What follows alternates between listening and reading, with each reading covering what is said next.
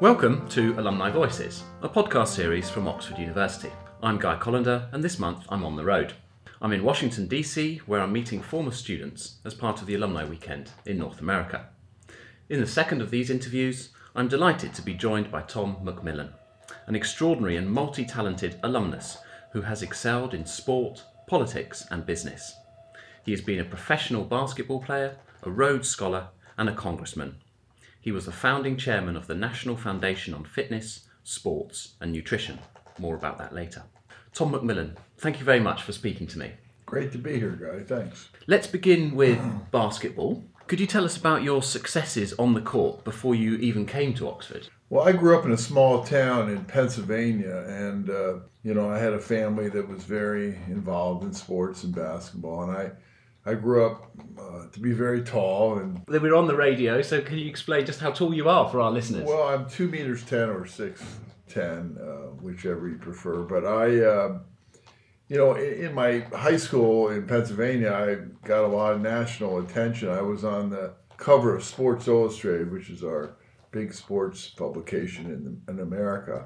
I think I was the second high school player to be on the cover. So that resulted in this crazy recruiting for me to go to a college. So I had 300 schools recruiting me, and I chose the University of Maryland, where I ended up being an All-American and playing 4 years there, as well as playing on the Olympic team. So, I had a lot of sports experiences before I went to Oxford. And that Olympic performance, that was quite something. Could you tell us a little bit about that in 1972 in Munich? It was a very catastrophic Olympics because, as many people remember, it was the beginning of modern terrorism when the Israeli athletes were murdered in the village and outside the village by Arab terrorists. And first of all, to have that kind of terrorist attack in a village was quite startling. And then 5 days later, we played a basketball game against the Soviet Union, which we won the game. We came from behind this very young team to beat this very mature, almost professional Soviet team. And then the referees kept resetting the clock, and only on the third time did the Soviets prevail. It was such chicanery that we refused to accept the silver medals. So our silver medals are still sitting in a vault in Switzerland. We're the only Olympic team never to accept their medals. And obviously the height of the Cold War as well. So. It was right in the middle of the Cold War. It was in many respects, a Cold War sporting event, because the refereeing, everything was so political, and the outcome was very political. The Soviets wanted to win so badly. The United States had never lost before. So I think it's a good way to describe it would be a Cold War outcome. And how did you then come to study at Oxford? I had been interested in the Rhodes Scholarship for some time. Another great basketball player, Bill Bradley, had come to Oxford on a Rhodes Scholarship from Princeton, and he was about 6 years older than me, and I was very interested in how he had done it. He actually postponed his professional basketball career and went to Oxford. And so when I went to the University of Maryland, I started early on looking at what I would need to do to try to compete for the Rhodes Scholarship.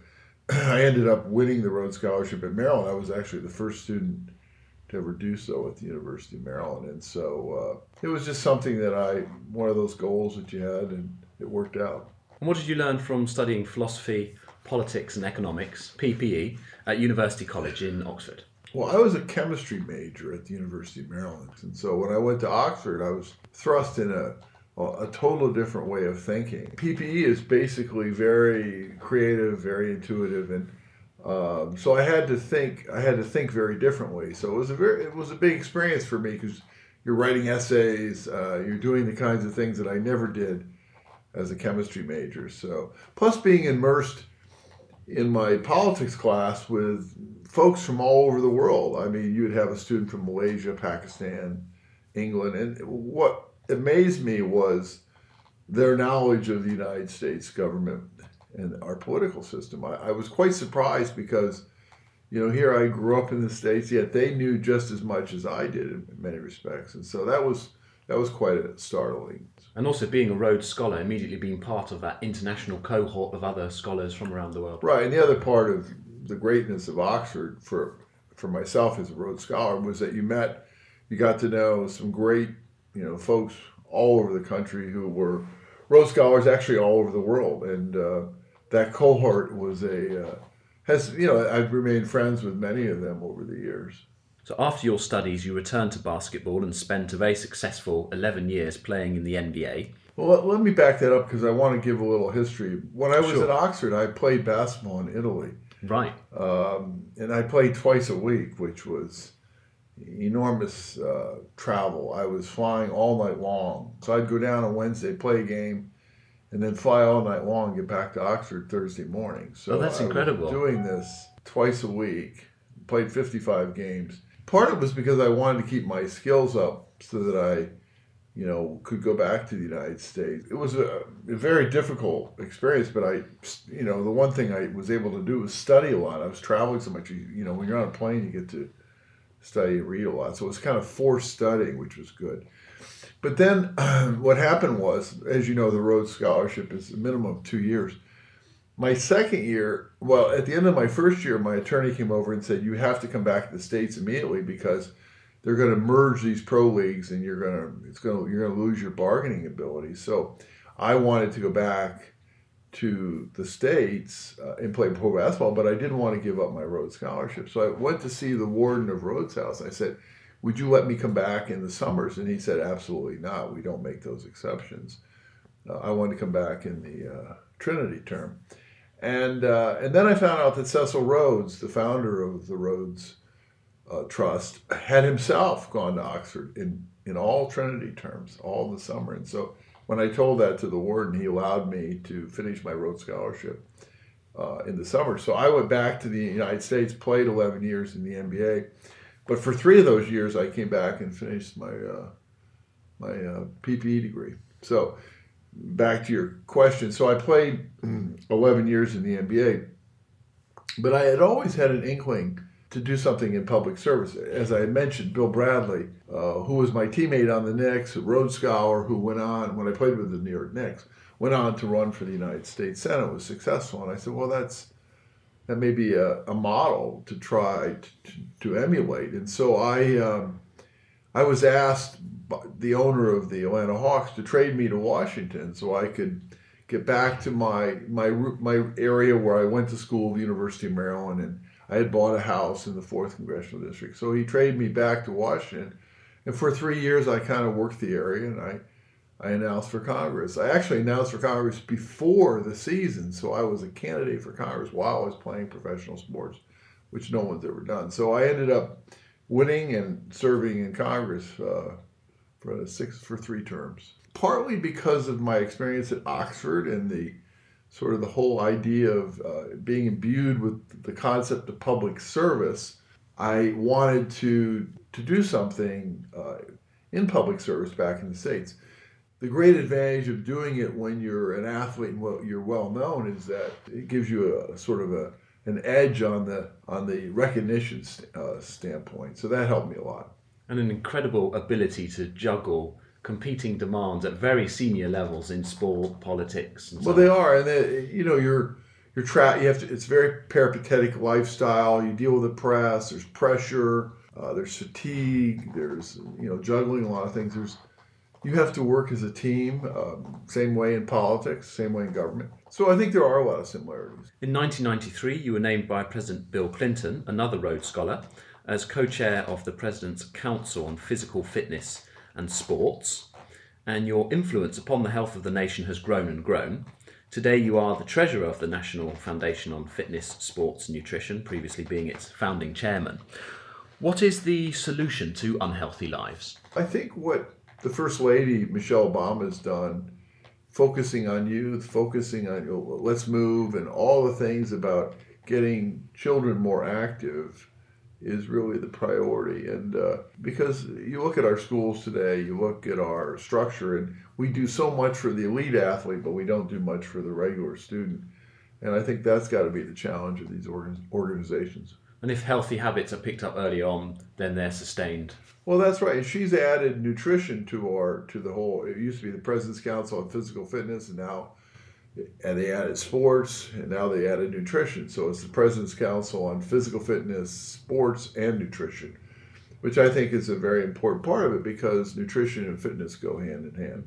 And as well as your impressive record of public service, you are a successful businessman, serving previously as chairman and chief executive officer of Washington Capital Advisors, an investment firm, and as a director of RCS Capital, a publicly traded investment bank, as well as other positions. You are now the CEO and president of the D1A, the Athletic Directors Association, which represents 129 of the largest college athletic programs in the US with £8 billion in revenue. You've also spoken of having this multiple career disorder. What career have you most enjoyed, given everything that you've done?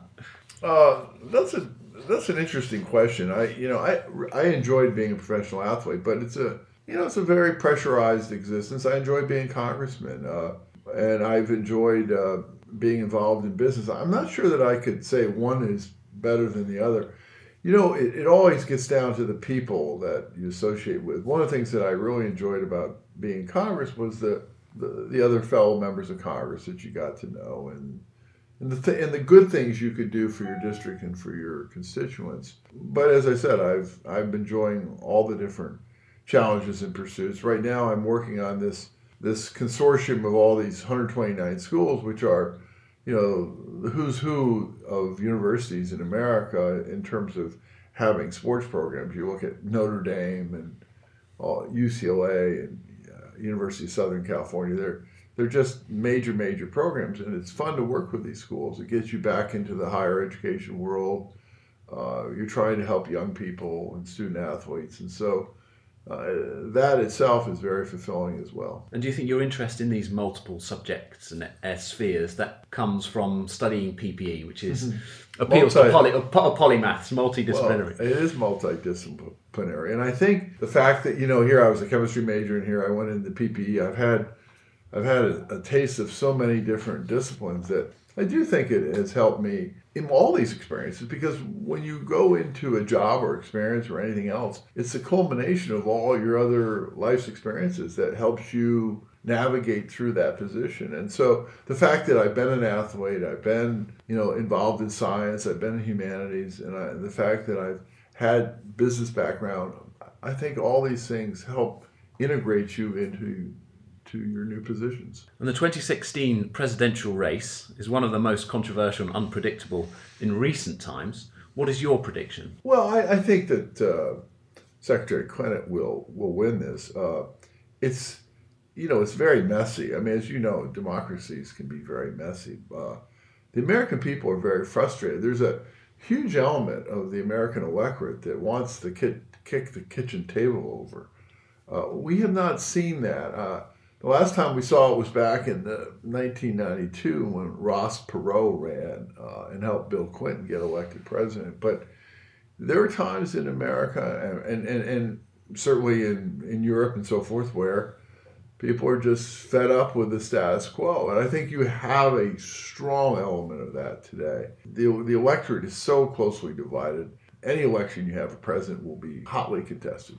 And it's very different from what we're used to in the UK, where everything's concentrated in a 3-week period. It's a long process. America has much too long of a campaign system. I think Britain and the Europeans do a much better job. I mean, this is an endless. I mean, you run for Congress and then you win and then you start running again. You run for president and you start running day one. It's become a 4-year campaign, and just the duration and the pressure on a candidate is extreme. It's not an easy. They really test you to be president. So that's certainly the case here. But I will concur with your point. This is probably one of the most interesting elections. Very hard to predict. Volatile.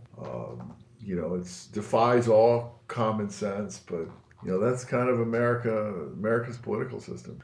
Tom McMillan, thank you very much for sharing your incredible accounts of sport, politics and Oxford with us. To listen to other episodes of Alumni Voices, please visit www.alumni.ox.ac.uk.